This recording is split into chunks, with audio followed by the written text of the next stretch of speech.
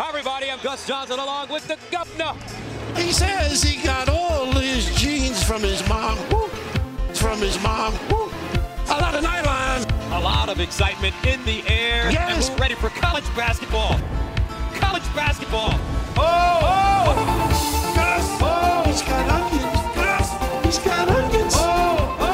Rise and fire. Sets up the big fella to light it up.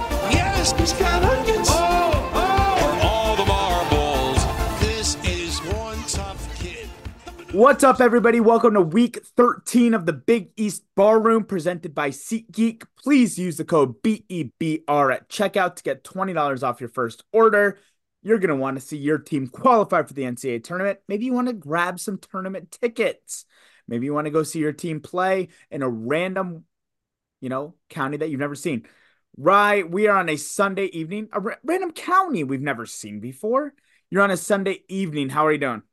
Doing well.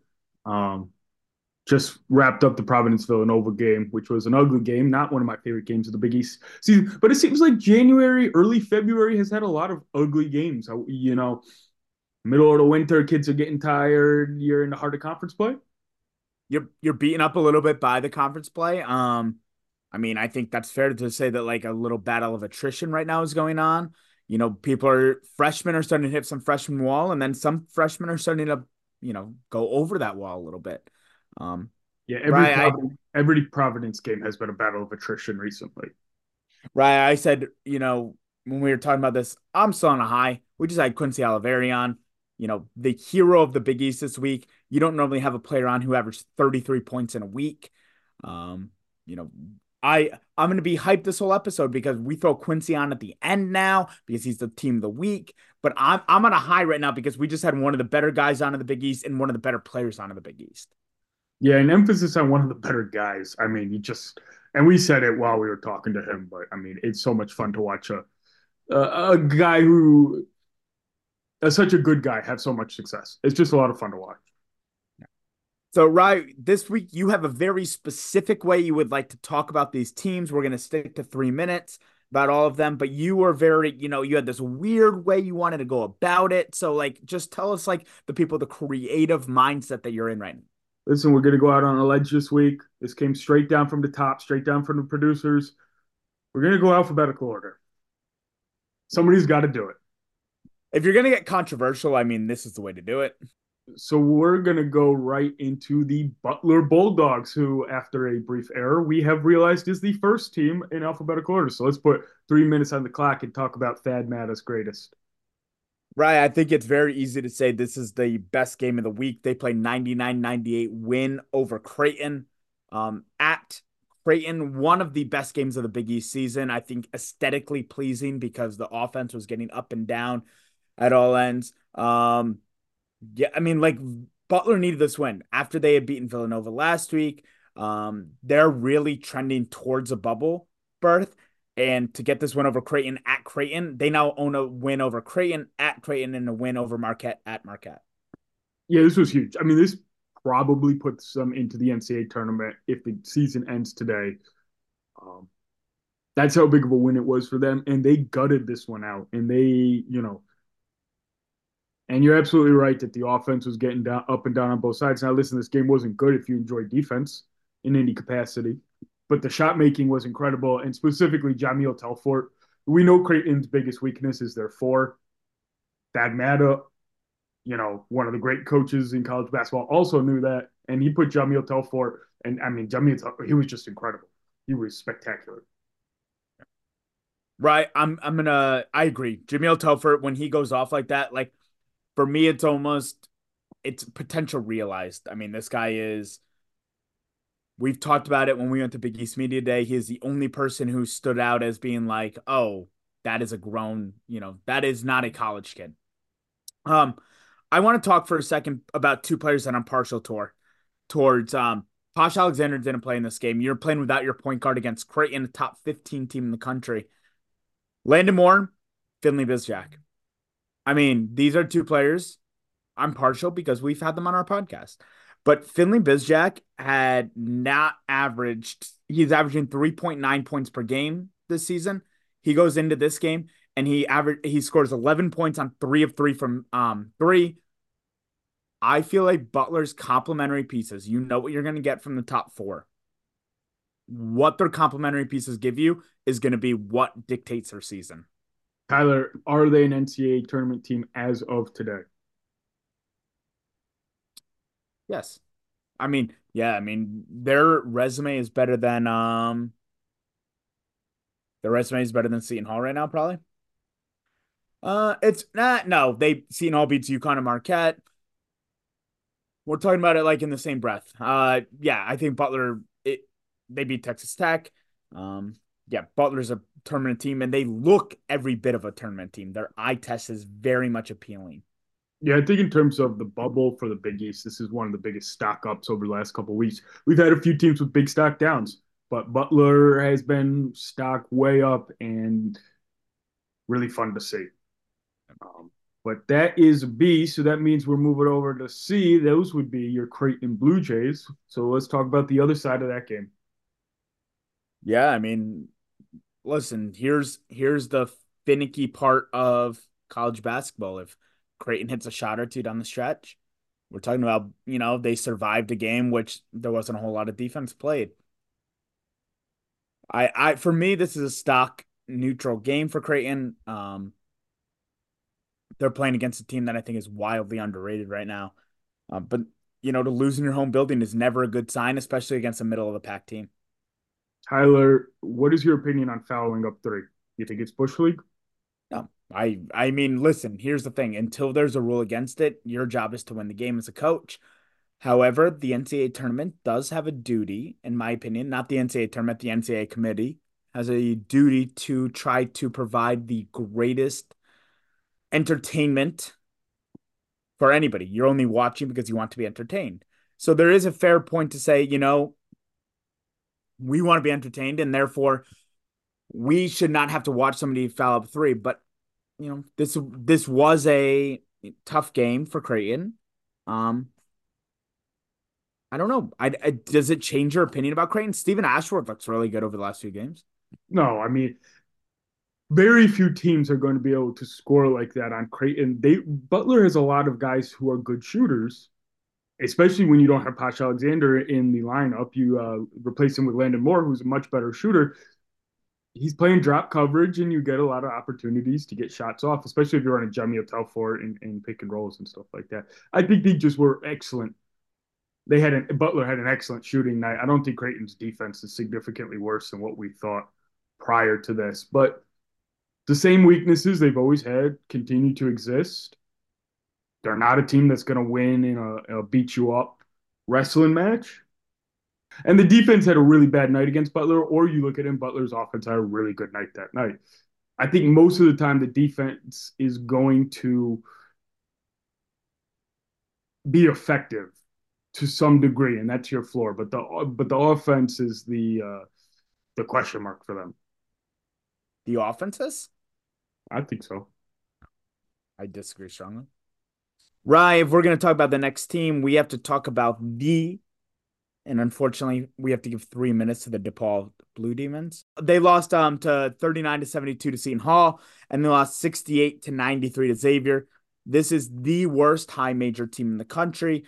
I don't know if there are any conversations to be had outside of who is the next head coach that needs to be hired there and what pieces they want to carry over to next year. We are much in a conversation like Georgetown of last year, where this team will not be winning a team in conference play. Yeah, me and Brian DiNovellis were talking on Twitter, and some people got mad. I don't think this team would win against Louisville today. I think that this team has regressed since their play against Louisville, and Louisville has somewhat moved forward. Louisville has several wins in the ACC conference play. DePaul has not come close to a single win. Watching them against Seton Hall, because I did watch this game for some reason, because I'm a masochist, it doesn't even look like basketball. I don't know if they'd have a winning record in a mid-major conference.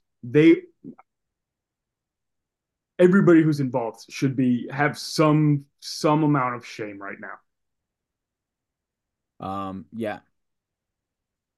I mean, right. I think you're being relatively nice. This team has no defensive intensity. They have no idea what they're doing offensively other than running around and trying to shoot as many shots as they can. They are an athletically inclined team because they brought in very high major players, 4-star, 5-star recruits. And they are one of the worst teams in college basketball that I've ever seen. There were points in that game where I'm watching it and I'm not even sure that it almost looked like, after a foul is called, where you kind of like play out the next like 2 seconds and you're like, oh, well, we're not really playing, but like got to make sure. That's how the whole game looked for DePaul on defense. Highlighted by the end of the game where our one of our favorite players, to be clear, Deshaun Nelson throws the ball out of bounds on a missed free throw. This game was, especially the Seton Hall game, we're just reminded that like Seton Hall might be, 6, 7, 4, 5, 6, 7 in the conference, and they are head and shoulders above what DePaul is. Georgetown is not let's even in cut this. it. Let's cut it. Let's stop talking about DePaul. Let's move on. I can't keep doing this with DePaul. They're getting a minute next week. They're done.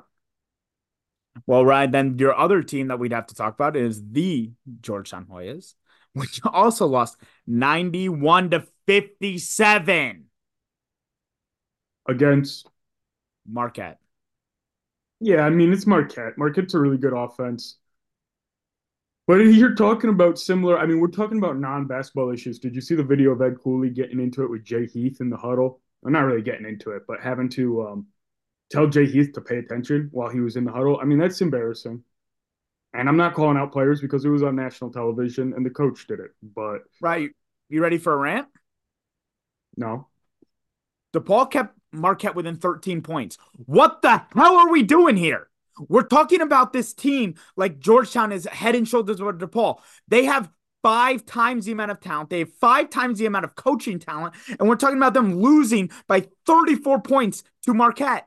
This team is not even close. The fact that we are talking about Ed Cooley and any breath of great coaching nowadays is pathetic. He has absolutely embarrassed himself at Georgetown this year. His highlight is congratulations on his monument right now outside of Georgetown next to John Thompson would be congratulations. You kept Providence within a 6-point game at your own homecoming. Now, first off, he beat DePaul. Secondly, he won by 1. Secondly, 10 years of great coaching at Providence is not erased because he's had one bad season at Georgetown. This Georgetown season is worse than anybody could have expected, right? Georgetown fans will tell you the same thing. The future is still bright. They still have Sorber. They still have Mulready. They still have McKenna coming in. Those are 3 of the top recruits. I mean, they're 3 of the top 6 recruits coming into the Big East overall next year, and they have 3 of them. But here's why he's going to force people out that need to get forced out. He's going to keep guys that he can build around. Ed Cooley's going to build this program as he's built every program. You don't forget how to coach just because you're a traitor to your hometown. And I'm not saying he's not, but he's still a damn good coach. Ryan, here's the problem. Who are the top 3 recruits in the Big East this year? Stefan Castle. Yep. Arway Dwell. I don't know the third. Solomon Ball. They're the 3 of them are the top 3. 2 of them are having pretty seasons. You do not have everything right because you have a freshman class coming in that is really good. You have no one near what Stefan Castle is recruited as. All right, to be clear, Ryan Nemhard, Trey Alexander, and Arthur Kaluma all came in as 4 stars one year, and they took that team to the NCAA tournament. So to take 1 year, that's a fallacy. But to say that because they're big-time recruits, they're going to be great is ridiculous. Ed Cooley has proved Drew Fielder is a very big-time recruit. He has done nothing with Drew Fielder. Okay, so you don't want to go by what they're considered on 247. How about we go by Ed Cooley's track record of identifying talent? Bryce Hopkins, Devin Carter. Sure. So if he's really good at identifying talent, let's play your game here. He's good at identifying talent. Ryan, how many transfers does he have this year? Who cares? Who cares about this year? It was never supposed to be. He didn't spend the NIL money he was supposed to spend this year either because he knew he wasn't going to win this year. Because he can't recruit in the Georgetown area right now in terms of transfers. It's not that serious. You're overreacting. Anyhow, Georgetown's really bad. That's 3 minutes on your Georgetown Hoyas. Let's move over to the Marquette Golden Eagles. Marquette played 2 games this week, and they lost 85-80 against Nova, and they beat a Division II school 91-57 in Georgetown this week. Right, I think I think if we're going to talk about anything, we have to talk about the one Division One matchup they played, which is against Villanova. Tyler Kolek. I mean, this game was, if the Creighton Butler game didn't happen this week, this is probably the best game of the Big East season. Um, in terms of, it was just back and forth and back and forth. I believe that Tyler Kolek at one point assisted or scored on 17 straight Marquette points. Tyler Kolek is showing that, this Marquette team still runs through him, and the Big East might. I don't think it runs through him because I think UConn's shown enough that they're head and shoulders above. However, Tyler Kolek will have a say on who wins the Big East tournament. Yeah, I mean, I have a little umbrage with the term head and shoulders above for UConn being above Marquette, but I do think right now they're a class above. I think they're the best team in the country. So I guess I won't die on that hill. But yeah, Tyler Kolek, when he's playing like that, Marquette is a Final Four caliber team. Like when Tyler Kolek plays like an All American, they are a Final Four caliber team. It's a little scary that much of their team success hinges on whether Tyler Kolek is able to just be the best player on the floor any given night. But I mean, the kid's special. I mean, we need to enjoy this because it's going to be over soon, and we're not going to see this again for a long time. What Tyler Kolek does better than everyone else, I don't know if anyone watched The Last Dance, is there's a whole conversation where Michael Jordan is like, one of the things that I loved is I would just make up things that I hated about the other person, like because I needed that chip on my shoulder. That is Tyler Kolek every single Big East game. And when he needs to, he'll lean into what the crowd is saying. He'll be like, "Oh, they're talking shit." His ability to shoot the three this year, his ability to get downhill, his ability to make the right play. Even when I feel like Kolek has played bad, he still has felt under control of the entire game. I've never felt like he's let the game speed up on him. And I even if he's missing shots, I felt like he was in control of the offense and the shot was the right shot. And he missed a lot of threes that he needed to down the stretch here. Well, remember, they lost 3 of 5 at one point this season. Of course. And there were several games where he didn't score 10 points. He finished in Yeah. single digits. I mean, he really went through a tough stretch. Okay, maybe it was one game. No, there was 2 games in a row. He had 5 points and then 2 points. He went through a tough stretch, and Marquette went through a tough stretch consequentially. But he's back. I mean, he against Villanova, he was back. He was the best player in the conference that day, and man, is that special to watch. Right. Is Tyler Kolek or Oso Ighodaro more important to this Marquette team right now? It's Tyler Kolek. It is. I love Oso, and Oso's played better than him in some capacities over the course of the year. But Tyler Kolek, because of the way that every set starts with the ball in his hands, um, what he does distributing, outside of scoring, and then he's a great scorer on top of it. Yeah, I mean, I think he's more important while also acknowledging that Oso's probably had the better year. Yeah. Um, and and to be clear, I know we're not talking a lot about the Georgetown game, but I believe Cam Jones scores 31 points in the Georgetown game. Great to see him back in the court. Yeah, career high there. I mean, we're talking, they are a lot like Creighton to me, where they're going to rely on their 3 or 4 best players, and that's as far as they're going to take them, especially with their depth being tested in terms of injuries. All right, but that is 3 minutes on Marquette. So let's move over to your Providence Friars. We put 3 minutes on the clock. And it was a tough week for the Providence Friars, who go 0-2. We were in the house for their game against UConn, and then we just watched them get trounced by Villanova. I'll start with the UConn game because you got more Villanova takes than I do here. Wildly impressed, actually, by the way that they competed. This is a team that is, again, I think UConn has proved themselves to be like 10 or 15 points better than the best team in the Big East. And Providence came out and they really were able to push it. Unfortunately, that game, at a certain point, UConn was up 9 and the fouls were being called. So it was very clear that that was where it was going to end. We were going to end in a 9-point game. So, that is what it is. But I do think that, Providence is clearly lacking Bryce Hopkins. Not a hot take. But, what did you see in this Nova game? Because they only put up 50 points. I mean, they can't score. they're not a good offensive team. They're wildly offensively limited. They had a lot of success against UConn because they uglied up the game and turned it into a rock fight, and that was their best chance of winning. So credit them for finding that strategy. But I mean, they scored 16 points and a half against Villanova's defense, which has been torn apart by other teams. They're more than missing Bryce Hopkins. They were going to be offensively limited with Bryce Hopkins. Without him, they're anemic offensively. And Kim English with some interesting quotes after the game. I'm going to give the guys less freedom. It's going to be a lot more set plays. Our shot choice has been terrible.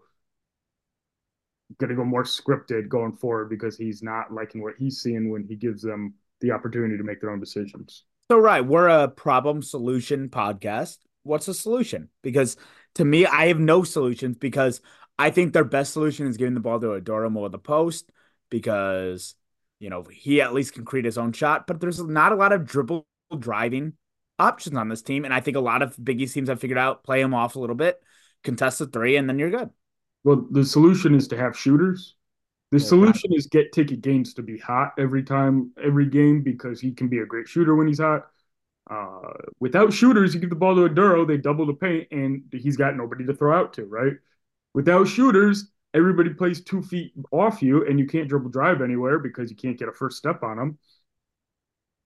It's uh, who said it? I think Sean Miller said the game is a lot more fun to play when you can shoot the basketball. That is, you'll see that at every level of basketball. I watched a high school game today. They can't shoot. It's just a rock fight. Is that why you don't have fun at pickup?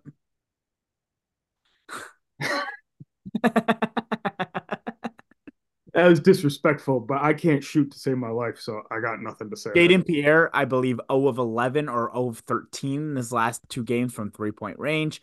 Jaden Pierre is the straw that stirs a drink right now. We know Devin Carter and Josh Adura are really good basketball players. I think Gaines is a really good in his role. Jaden Pierre needs to be special for this team to be a tournament team.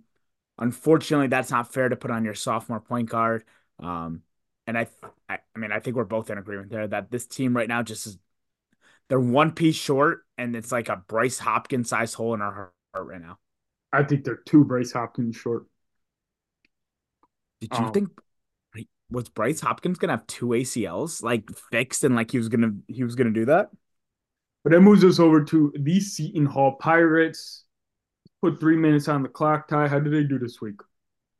All right, right. Seton Hall this week, 72-39. They were lucky enough to play DePaul in the game that DePaul didn't care about.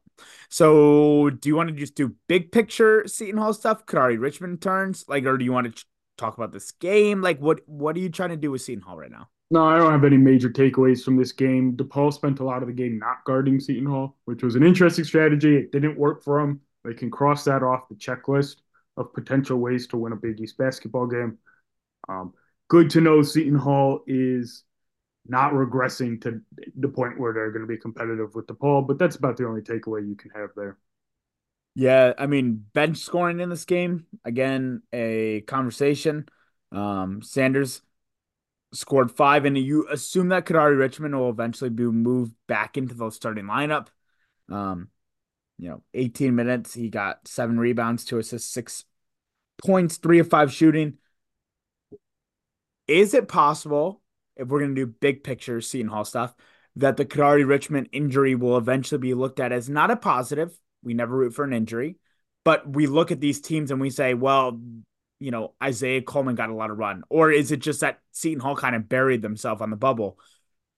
I don't think so. I don't think that they're in a situation where there were guys who were on the bench who weren't getting any run that all of a sudden now they're getting run because Kadari got hurt. I think you're in much more of a situation where you lost your focal point and dropped a couple games, and now you need to reintegrate your focal point into the team because they're just not going to win a lot without Kadari Richmond.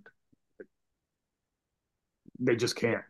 I think the biggest takeaway from Seton Hall this week is that Kadari Richmond played 18 minutes. I mean, you kind of – I don't want to say that it's your bye week because you played DePaul, and this isn't, meant as DePaul slander, but you won a game and you played one game this week and you have DePaul. So, yeah, you did exactly what you're supposed to do. And Kadari Richmond is getting his feet under him. This Seton Hall team continues to be dangerous if their four guards, Isaiah Coleman, Dylan Adewusu, Alamir Dawes, and Kadari Richmond, are special. Um, Isaiah Coleman has been special this year. Somebody brought up a really interesting question, or not even a question, but they suggested because of Seton Hall's NIL situation that this offseason that they may lose All of them. a couple young guys who have shown flashes this year, one of which you just named, Isaiah Coleman. if they can't put together an NIL package. I thought that was interesting. It's not something I thought of, but we have heard Seton Hall has the worst NIL situation in the Big East. Well, let's talk a little. Let's be honest then. I just went today to the Quinnipiac game, and I asked a few higher up people. Quinnipiac basketball is in the MAAC, the MAC. They told me they are very aware about their NIL situation. They're putting together packages. If Seton Hall can't do that, then yeah, you're right. You don't deserve to continue to keep these players. But do I believe that Seton Hall has some good people in charge of what's going on? Yeah. So I think they're going to figure it out. Isaiah Coleman, Big East player for the next 4 years. Mark it down. That will move us to the other S in the Big East Conference. That would be Rick Pitino's S. The St. John's Giants. I'll put 3 minutes on the clock. They might be the biggest loser of the week. Like, if we had to do this, they lost to Xavier 77-88, and then they lost to UConn 64-77. Either win probably easily propel them into the tournament, and to lose both of these games, we're going to be talking about St. John's a lot closer to the bubble than we want to be. Yeah, they're very bubbly right now, which is not what you want. The Xavier game, they needed to win. The UConn game's a wash. It doesn't matter. They're the number one team in the country. It doesn't even hurt the metrics. They needed to win that Xavier game because they were being projected ahead of Xavier, and to lose that game, all of a sudden it puts them a lot of like right in the middle of the bubble. Um, the UConn game, I don't know. I wasn't impressed. I wasn't impressed with St. John's. They Here's my issue. close for much of the game, but My issue with the UConn game is when Alex Karaban doesn't play, and you're talking about maybe the best UConn player. I get that's maybe a credit to UConn question. This is not a 13-point game. Donovan Clingan doesn't play most of this game because of foul trouble. Um, this is a game that I thought St. John's would win, to be honest. UConn's 4.5-point favorites, but I was like, well, without Karaban, then they're right there. And to lose to Xavier, in a game that, they're very bubbly. Xavier is extremely bubbly too. I feel like Xavier right now on the stove is like the water is starting to make a noise, right? It's not bubbling, but the water is starting to make a noise before you're boiling the pasta. St. John's, you're like borderline bubbling over. And to lose this game against Xavier in a winnable fashion, I mean, Quincy, who's going to be on later, goes off at the end of this game. There's some real question about St. John's and like if they are, how much they've underperformed. at their worst, in the games they lose, they still look like a bunch of transfers who aren't playing together. And I'm not going to call kids out because that's not what we do on this Call them podcast. out. But you watch a lot of missed defensive assignments. You watch a lot of low effort defensive uh, sequences. In the games they've won, in the most important games they've won, it's really been Joel Soriano and Dennis Jenkins kind of owning those games. But Dennis Jenkins hitting step back threes in that first half against UConn. I really thought they were going to win that game. Like he was that good. Dennis Jenkins is a top four point guard in the Big East. I mean, it goes Kadari, Kolek, and Newton as a tier of their own, but I believe Dennis Jenkins is number 4. He's Posh, Dennis, like right there. I have Dennis. Oh, I do too. His ability to score the basketball. The fact that they let him play 2 years at Pacific, which is the lowest WCC school, and then 1 year at Iona. I mean, I don't know how you missed that bet on him. Nobody was watching this kid play. His ability to score on pick and roll and his ability to score like behind the line, behind the 3-point line is incredible. Three level score. high level defender. He's going to give you a ton of effort. He runs the press for Patino. What is he missing? Height maybe. Yeah, I don't think he's any shorter than Kolek. Hmm? Well, he's not Tyler Kolek. All right. But that moves us over to your Yukon Huskies, who again we were in the building for the first game. And then they went and beat St. John's at Madison Square Garden. So let's put 3 minutes on the clock. Uh, Big takeaways from Yukon this week. Best team in the country. I mean, it's not close to me. Um, Purdue is right there. They are a very much. I don't want to talk too much about Purdue, obviously, but a one-trick pony where they're going to get the ball to Edey, and Edey's going to pass out to Smith and Lawyer. This UConn team, their ability to win in so many different ways. Ryan and I have tried to highlight that throughout the season. You know, Tristan Newton could be the best player on the court. Alex Caravan could be the best player on the court. Cam Spencer, Stefan Castle. And for the last few weeks, we've seen Stefan Castle. I think any UConn conversation has to talk about how Stefan Castle has turned into their best defender and one of their three best offensive options. Yeah, he's been tremendous. And it's crazy what Hurley does, where he just keeps building people, throughout the season where people are making noticeable improvement. And yeah, he's a freshman, so you expect some noticeable improvement. But to get him to this point where he's not a focal point, he's not even the third option. He's the fifth option. He could be the sixth option on some in some games. And to get him to this point where he's playing at this level, it's credit to Hurley. Now, I did text you this in the game. Donovan Clingan played an average of 15 minutes over these two games because he was in foul trouble and because he can't stay out of foul trouble because he likes to bite on pump fakes and hit guys in the head because of that. When he's not on the floor, I do believe they're beatable. Now, that's a pretty big stipulation. If you take off one of the most impactful players in the country, they're beatable. I'm not sure many teams would pass that test, but I think that's the formula. If you're looking to beat them, and Providence almost used it to beat them. Right. Zach Edey missed 5 games of Big Ten play with Babe go undefeated. No, So why did UConn do it without Clingan? I mean, first off, they barely did. What? First off, they barely did. They did, though. Those games were much closer than the games when Clingan came back. They fought and scrapped, and credit to them.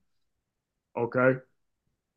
But no, I do absolutely believe they're beatable when Donovan Clingan's not on the floor because of the difference that he makes defensively. I mean, he's almost a multiplier. He almost makes the defense twice as good as it is when he's not on the floor. We are so extremely biased to be like what Clingan is. Clingan defensively last year was this good. We talked many times last year about being like Sonogo might have been the best offensive player in the country at certain points last year, and we still said they might have had to play Clingan out of necessity of how good he was defensively.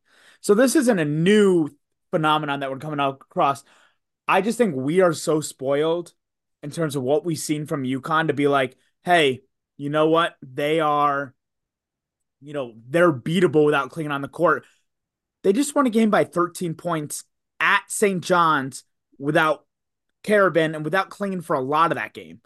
I mean, this is an incredible team. Like, we are watching the best team in the country in the best conference in the country. And we're now like almost, I don't want to say we're nitpicking, but we're just saying like what could possibly derail them, right? Well, first off, we do this weekly. I can't do 3 minutes every week about how good they are. So yeah, I'm going to point out Donovan Clingan has shown a weakness. And, let's talk about it. We do 3 minutes every week on how bad DePaul is. Well, actually, if you remember earlier in this episode, I cut it short because I can't listen to it anymore. That's true. All right. But that leaves one more team before our team of the week. That would be your Villanova Wildcats.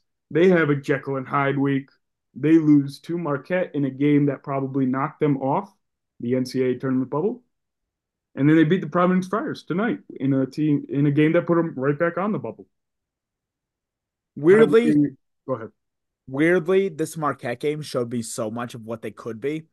I thought their offense, when they especially fell behind early, was so much more free flowing that they allowed their players to be. We talked about this a lot. Shaka's quote, "Star in your role." I thought they did a really nice job of starring in what the role that the players thought they should be in. Tyler Burton not just sitting in the corner hitting threes. Eric Dixon had a bunch of putbacks. Justin Moore getting out in transition and hitting threes and like hitting a few layups. Um, they battled back in that game. I thought they should have won that game. They lose, and to follow that up with a 20-point win against Providence. I mean, we're talking about this team in terms of bubbly on the right side right now, probably, right? Yeah, I think right now they're like an 11 seed, first four in type of situation. Um, One thing they did in the Marquette game, which we haven't seen them do, is they got out in transition and they pushed it, and Mark Armstrong specifically, because the kid's freaking electric. And I was talking to Colin Gillespie during this game, and he was talking about, he was like, yeah, I think Nep finally gave him the green light to run because they can't get anything going into half court. So that was really cool to see, and hopefully that's something we see more. We didn't have to see it today against Providence because Providence scored 16 points and a half.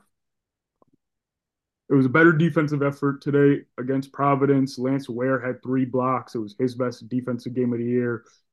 TJ Bamba has really come along and has actually developed into a rock solid piece and owns none of the troubles that Villanova is going through. But I still think they're defensively limited, specifically in the pick and roll. And I think Tyler Kolek just exposed it because he's the best pick and roll operator in the country and torched them. I agree. Marquette's a really bad matchup for Villanova. Um, their ability to run that pick and roll in that same way. Uh, but yeah, I mean, I think what you were saying about their offense, about letting them run a little bit, was really good. Justin Moore looked the most comfortable I'd seen him all year against Marquette. Uh, getting out and shooting some of those threes. We've talked about last week that you can't just keep playing Villanova basketball if you don't have the personnel to play Villanova basketball. So the ability for Kyle Neptune to kind of adapt and say, wait, we got to run. Right. I mean, I get what you're saying, but it's a small testament to Kyle Neptune to decide in the 12th game of Big East play when he's been knocked out of the NCAA tournament unofficially that maybe I should change things up a little bit. Well, right. I mean, I didn't get to watch much of this game today at all. You're questioning their defense. They held Providence to 50 points. Is that just Providence or is that Villanova? I think largely that has to do with Providence. Providence missed a lot of open shots. I do think that the defense was better. And when you're active and when you're engaged, when your hands are all over the place and you're making second efforts, you can hide a lot of any structural issues you have defensively. But at the end of the day, they do not have a good answer to the pick and roll. But Providence doesn't have a very good pick and roll duo. Josh Aduro and either Carter or Pierre are not a great pick and roll duo the way Kolek and Iguodaro are, or Tristan Newton, Donovan Clingan are, or Dennis Jenkins and Joel Soriano are. So is this Villanova team built to make the tournament, or are they going to be held back by their coaching? I don't think they'll make the NCAA tournament. It was great to see him play well today, but I think there's too many issues, but I will eat my words if they end up making it. All right, that's 10 teams, 10 Big East teams. That leaves just one more, and we have a special guest and the presumptive player of the week coming up. So stick around after this short break. All right, Big East Barroom fans, we are excited to announce that we have joined forces and partnered with Home Field Apparel. One of the great things about Home Field Apparel is they cover all 11 Big East teams. I like it because you get the generic shirts from the team store and all this. No, you're going to Home Field Apparel. You're going to be getting a new shirt. You're going to be wearing something unique. People are going to stop you. They're going to say, where'd you get that? You're going to say Home Field Apparel. All right. You're going to say, enter the code BEBR and you get a discount. How about that? And then you're going to take their phone. We've talked a lot about this on the podcast. You're going to take their phone. You're going to take their credit card out respectfully, and you're going to put in the information, BEBR, get yourself a discount, get yourself a Big East shirt. You're going to the Big East tournament. You want to wear a shirt. You don't want to be the guy who has the Creighton Blue Jay, just like everybody else. Go get yourself a shirt, Home Field Apparel, BEBR. Check us out. All right, Big East Barroom fans, we are joined by what should be at this point considered the Big East Player of the Week, Quincy Oliveri from Xavier, who 2 wins, 2 dominating performances. Quincy, thank you so much for hopping back on with us. We really appreciate you. Oh yeah, no problem. No problem. Shout out my Big East Barroom guys. Appreciate you, man. And the last time we had you on here, you were a stranger to the Big East. We weren't really familiar with your game. You've made a hell of an introduction over these last few months, and now everybody's talking about you. So it's really cool for you to come back on and catch up with us. We really appreciate it. Oh yeah, no, no problem. No problem. This week, you played against St. John's at the Cintas Center, and it looked like that place was rocking. You talk about the atmosphere and how important that is to your Xavier basketball team.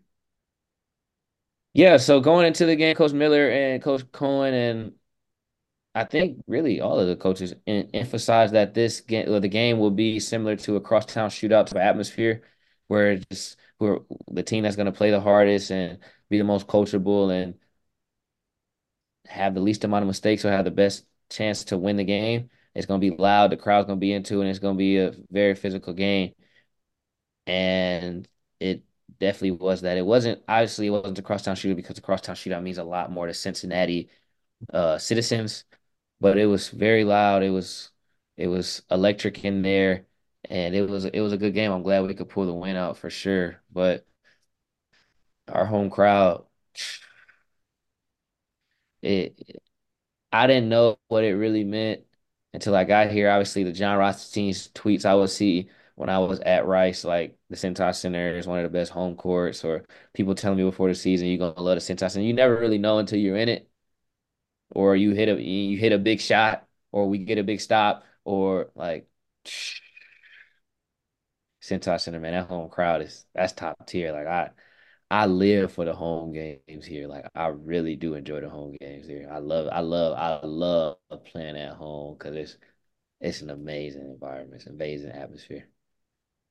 Quincy, one of the I think the reasons that you've captured like the Big East hearts is that your attachment to Cincinnati. What in this 1 year you've played at Cincinnati, I know you spoke so highly of Rice in the offseason. So like I know Rice has a big part of your heart too, but what has Cincinnati now become like for you? Like is that the home away from home? I don't really know yet. I think with me being a season, it's easier for people to kind of like recognize me or kind of point me out in comparison to other places. But I mean, the people here, they show me a lot of love.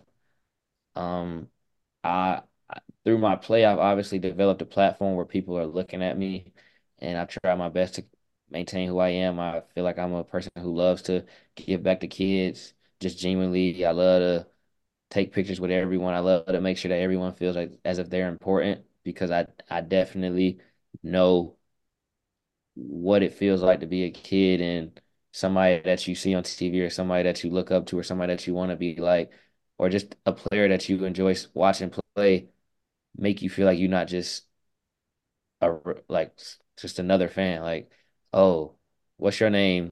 Like how I met Lily or how I met George. Like, just ask the kid his name, and then through the whole conversation, just call them their name. So it's like, oh, he actually cares about having this conversation with me. It's not just, oh, what up, buddy? Oh, what up, bro? Oh yeah, for sure. Like, oh no, how was your day, George? You have a good day at school? Or, hey, Lily, I appreciate the video of you wishing me luck or making me a wristband. Just making sure that they know that I care about them as a genuine person. Because if I wasn't this athlete that had a platform, I would still have a conversation with a regular person, like, oh yeah, what's up, Coach Miller, or what's up, Adam? Like, oh yeah, that's my homeboy Adam. I wouldn't just say, oh, that's my homeboy. I don't remember your name. You would actually get to know him as a regular person. So I try to take that into day-to-day interactions, and I guess people just fell in love with the genuine personality I have. Quincy, Cincinnati's damn lucky to have you. We see all the awesome work you do with the children of the area. Doing the special person of the day with that student, and just want to say the entire Big East sees that, and we really respect it a lot. And it's really cool to see a player do that with kids. Oh yeah, I appreciate it. I definitely appreciate that. I mean, I've always liked to hang out around little kids. Like I said, like I know how it felt to be that young and want to be an Atlanta Hawk for a day and meet Mike Bibby or Joe Johnson or Jamal Crawford. So I could imagine if they would have came to my elementary school and spent lunch with me. And I'm pretty sure George walks around feeling like he's the coolest kid ever. And obviously his mom and dad. Like we communicate, they're friends now. They're not just fans, and that's probably a cool feeling. He won't really understand like what's really happening now because I mean he's in kindergarten. It's not really much that we remember being in kindergarten, but as he gets older, and if I maintain the platform and make it to the highest level I can, then I'm pretty sure as he gets older, he's like, oh, I know a NBA player that I can access and like call and just say, hey. Speaking of playing at the highest level, one of the things that has made Cincinnati fall in love with you, as well as your, the genuine personality that you just exhibit all the time, is you just step up in huge moments. And in this game against St. John's, you hit two threes with less than 2 minutes to go. Those are two of the biggest shots of the Xavier basketball season. Can you walk us through those shots, those plays, and how you got into them? I mean, the normally down the stretch, we Coach Miller does a good job of like calling plays, and in those particular moments, or at least the first three, he called a play for Dez because St. John's was switching some of our certain screens, and all of us agree, like especially on the team, and we believe in Dez attacking a switch, getting downhill, playing off two, making the right decision where that's a pass or a jump shot. And in that situation, that's what Coach Miller called.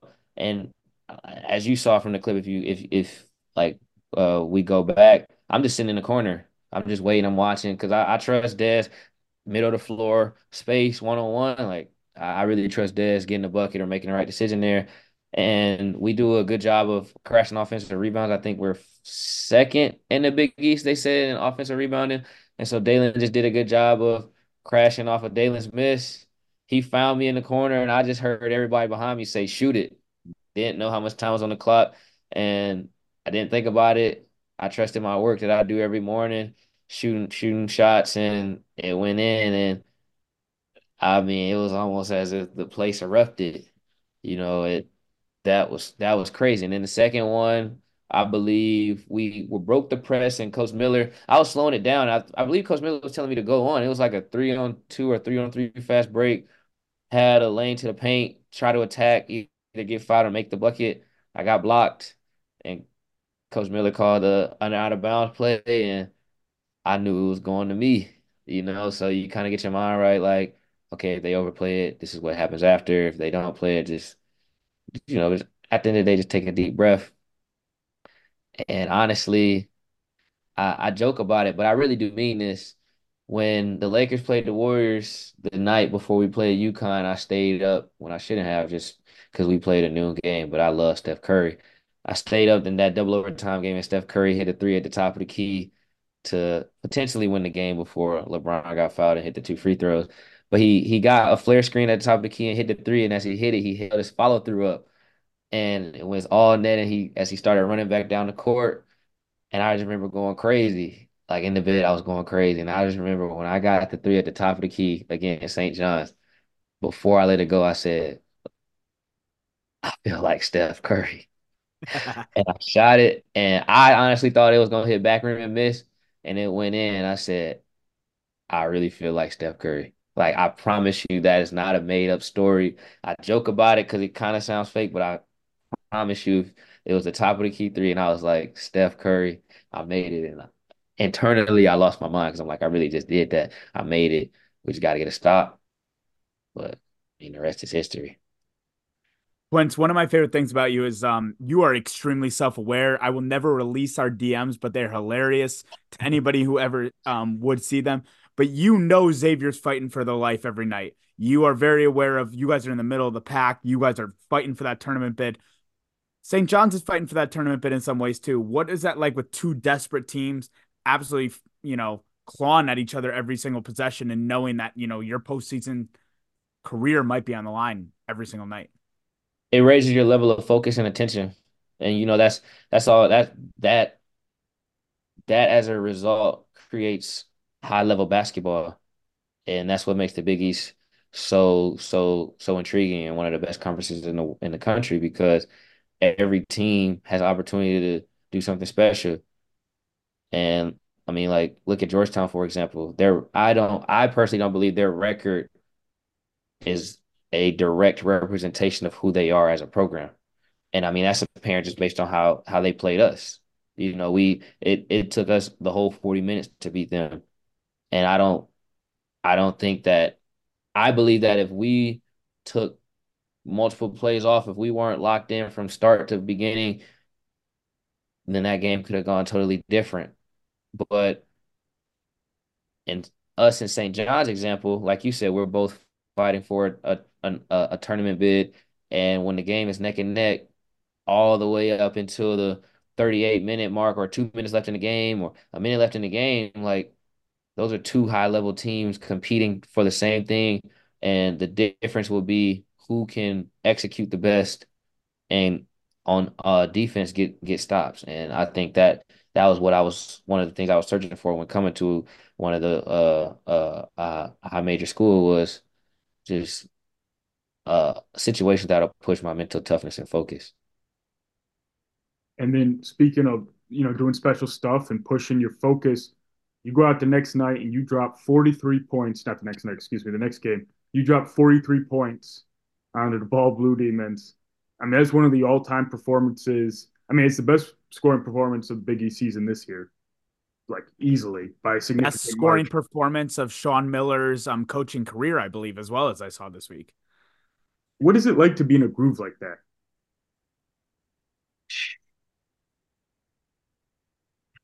I can't even tell you, man, because like a lot of people they'll try to go in the game and be like, yeah, I'm dropping 40, I'm dropping 40, blah blah blah. Like honestly, I had just got this Dame Lillard watch. They had gave it away at Milwaukee Bucks games, and I really liked it, so I found it on eBay like earlier last week, and I just bought it. And I was like, I'm gonna wear this every game day, and ironically, it came right before we left for the trip. So I was walking around, and everywhere I was going, I was just holding my wrist up like this, like it's Dame time, it's Dame time. I'm pointing at my watch, it's Dame time, and I was joking about it all the time. And I would hold my wrist up, and I would just say, yeah, I'm finna drop like 40, 50. And I would joke around, like it wasn't one of those times where I'm like, oh yeah, I'm finna be locked in and drop 50. I'm finna make sure I'm doing everything right. I would just joke around, and right before the game, I would just joke around, just hold my wrist up and show the watch like it's Dame time. It's Dame time. I'm finna go crazy. And some that whole day of the game, I just felt good. I didn't do anything different. I didn't like eat any special food. And then when the game started, my focus was just playing the right way, honestly. I mean, shoot when I'm open, trust the offense, let my teammates shoot their open shots and crash the glasses as hard as I can, play defense as hard as I can, and remember the scouts and the scouting points we had and scout in transition. And one shot led to another, then a layup led to another, and getting to the free throw line. And next thing you know, I'm 3 for 3 or 4 for 4. And I just kept attacking. I mean, my uncle told me that day before the game. He said, just be aggressive, because when you're aggressive, it's a beauty to watch." And I'm looking up, and I think it's like 15 minutes left in the first half, maybe 14, and I have like 13 points. And I'm like, I might score 40 today. The Hey. rest is history. Do you know the last time a Big East player scored 40 points? Did you look this up after your performance? I didn't look it up, but I don't know. James I'm gonna guess. Booknight, I'm gonna guess. Oh, I was gonna guess my, Miles my Powell. fault. James I was gonna guess Booknight, Miles Powell. 2020. So, Wow. so it's been over 3 years. And then the last time somebody scored more than you, yeah, I'll let you guess this time. David Weston, that was 18. Yeah, yeah, that was 18. This is in the Big East, correct? Yeah, So Book Knight didn't have more than 43? nope. 40 was the most he ever went for. Against Creighton Rye? Yes, I believe so. I'm gonna just say Miles Powell then. That's the easiest answer. Miles Powell is a great answer. Marcus Howard went for 51 in 2008. Wow, I forgot Marcus Howard went to Marquette. Yep. Hell, I forgot. Yeah, I forgot all about Marquette and answering that, using them as yeah, he was a beast. You have the top scoring performance in the Big East since November 29th, 2019. Wow. Hopefully, I mean records are made to be broken, but let's keep this one on the shelf for a little bit. Yep. Hey, that one lasted 5 years. Yours can go for five. Did they have any turnovers? That's important. Now like how everybody else like to stretch stat lines. Let's see who was the last person to score 43 with zero turnovers and have a double double and play more than 35. Let's like add little tidbits of it and see how specific we can get and make it very rare. This turned into an ESPN stat line of like you have to have like a certain amount of height and your name starts to with a Right. Q. And they have to at least be 22. Let's Yeah. make it very specific. In their fifth year of college. Quince, I did want to quiz you for today, and I didn't, you might know your stat line. So we're only talking about this week, St. John's and DePaul. One of the things you talked about is your ability to rebound. How many rebounds do you think you grabbed this week? 17. On the Divide that dot. by two. That's what's that, 18 and a half. 7 and 10. And then you shot 23s this week. That's my last question for you. What did you shoot from three? 4 for 8, St. John's, and I believe 7 for 12 yesterday. 11 for 20. What can I say? I'm a numbers guy. On the dot. I mean, you're shooting 55% from three. I mean, and you dropped 66 points this week. And then, you averaged 31 and a half is my 32 and a half is my quick you know, So I 23 and 43, 66. 66. Yeah. So 33 points you averaged this week. Yeah. Quince, one more. Do you know who the leading scorer in the Big East season is as of today? Oh yeah. Oh yeah, it's me. It's 19.1. Hey, When you Quince, transferred, talk when your you decided shit. to transfer to Xavier, I mean, did you ever imagine you'd lead the Big East? The Big East, according to Ken Palm, is the second best conference in America, and you're leading it in scoring. Like, did that even cross your mind? Not at all. I mean, even in Conference USA, I didn't lead it in scoring. And when I transferred here, I obviously didn't think, I mean, not obviously, I honestly did not think like I'd have as large of a role. I think like my role here is amazing. And I did sign up to start but like it's this is not what I thought this would look like. I mean, I have a journal that I write my dreams down before this season every year. I've been doing it since my sophomore year, and for the last 3 years, I've wrote in that journal, have a 40-point game and win it. I've never achieved it, and I did it this year. Like I finally did it, and it always says have a blank point game and win. That's crazy. Quince, before we get out of here, you, Davion, Dez, I mean, your whole starting five are playing their best basketball. Xavier, why should every Xavier fan believe that this team is going to qualify for the NCAA tournament and we're going to get to watch you for a lot more games? Because our head coach is Sean Miller. Clip it, Rye. Clip it, Rye. Wait, it's such a pleasure to get you in the Barroom. Thank you so much for something, and it's been such a pleasure to watch you all year. So thank you. Hey, I appreciate y'all. Thank y'all for inviting me on here again. One more time when you're ready for the Big East tournament? Oh yeah, for sure, for sure. And y'all gonna be in New York, right? Yes, sir. So we're going to We get can to do say it. hi We to can you? do that live. We can do that live. I mean, like in person. Yeah, that'd be fun for sure. Hey, thank you, Quince. I got you. Well, that interview was a lot of fun. Can't thank Quincy enough for coming on to Big East Barroom for his second appearance. Ty, anything you want to say to wrap up Week 13 of the Big East Barroom? Um, every once in a while, Ryan and I get very lucky in terms of the kids that we get to meet on this. Tyler Kolek last year, Quincy Oliveira this year. These are, I want to highlight that these are not just great basketball players, these are great human beings. Um, very humble. And we are lucky enough to have Quincy on, and he wants to come on again before the Big East tournament. So we're going to hold him to that, right? We're going to try. But we're extremely lucky. And I would say that whatever transfers coming in the Big East next year, like make friends with the Big East Barroom because you're probably going to be one of the best players in the conference. And as always, thanks for pulling up a stool.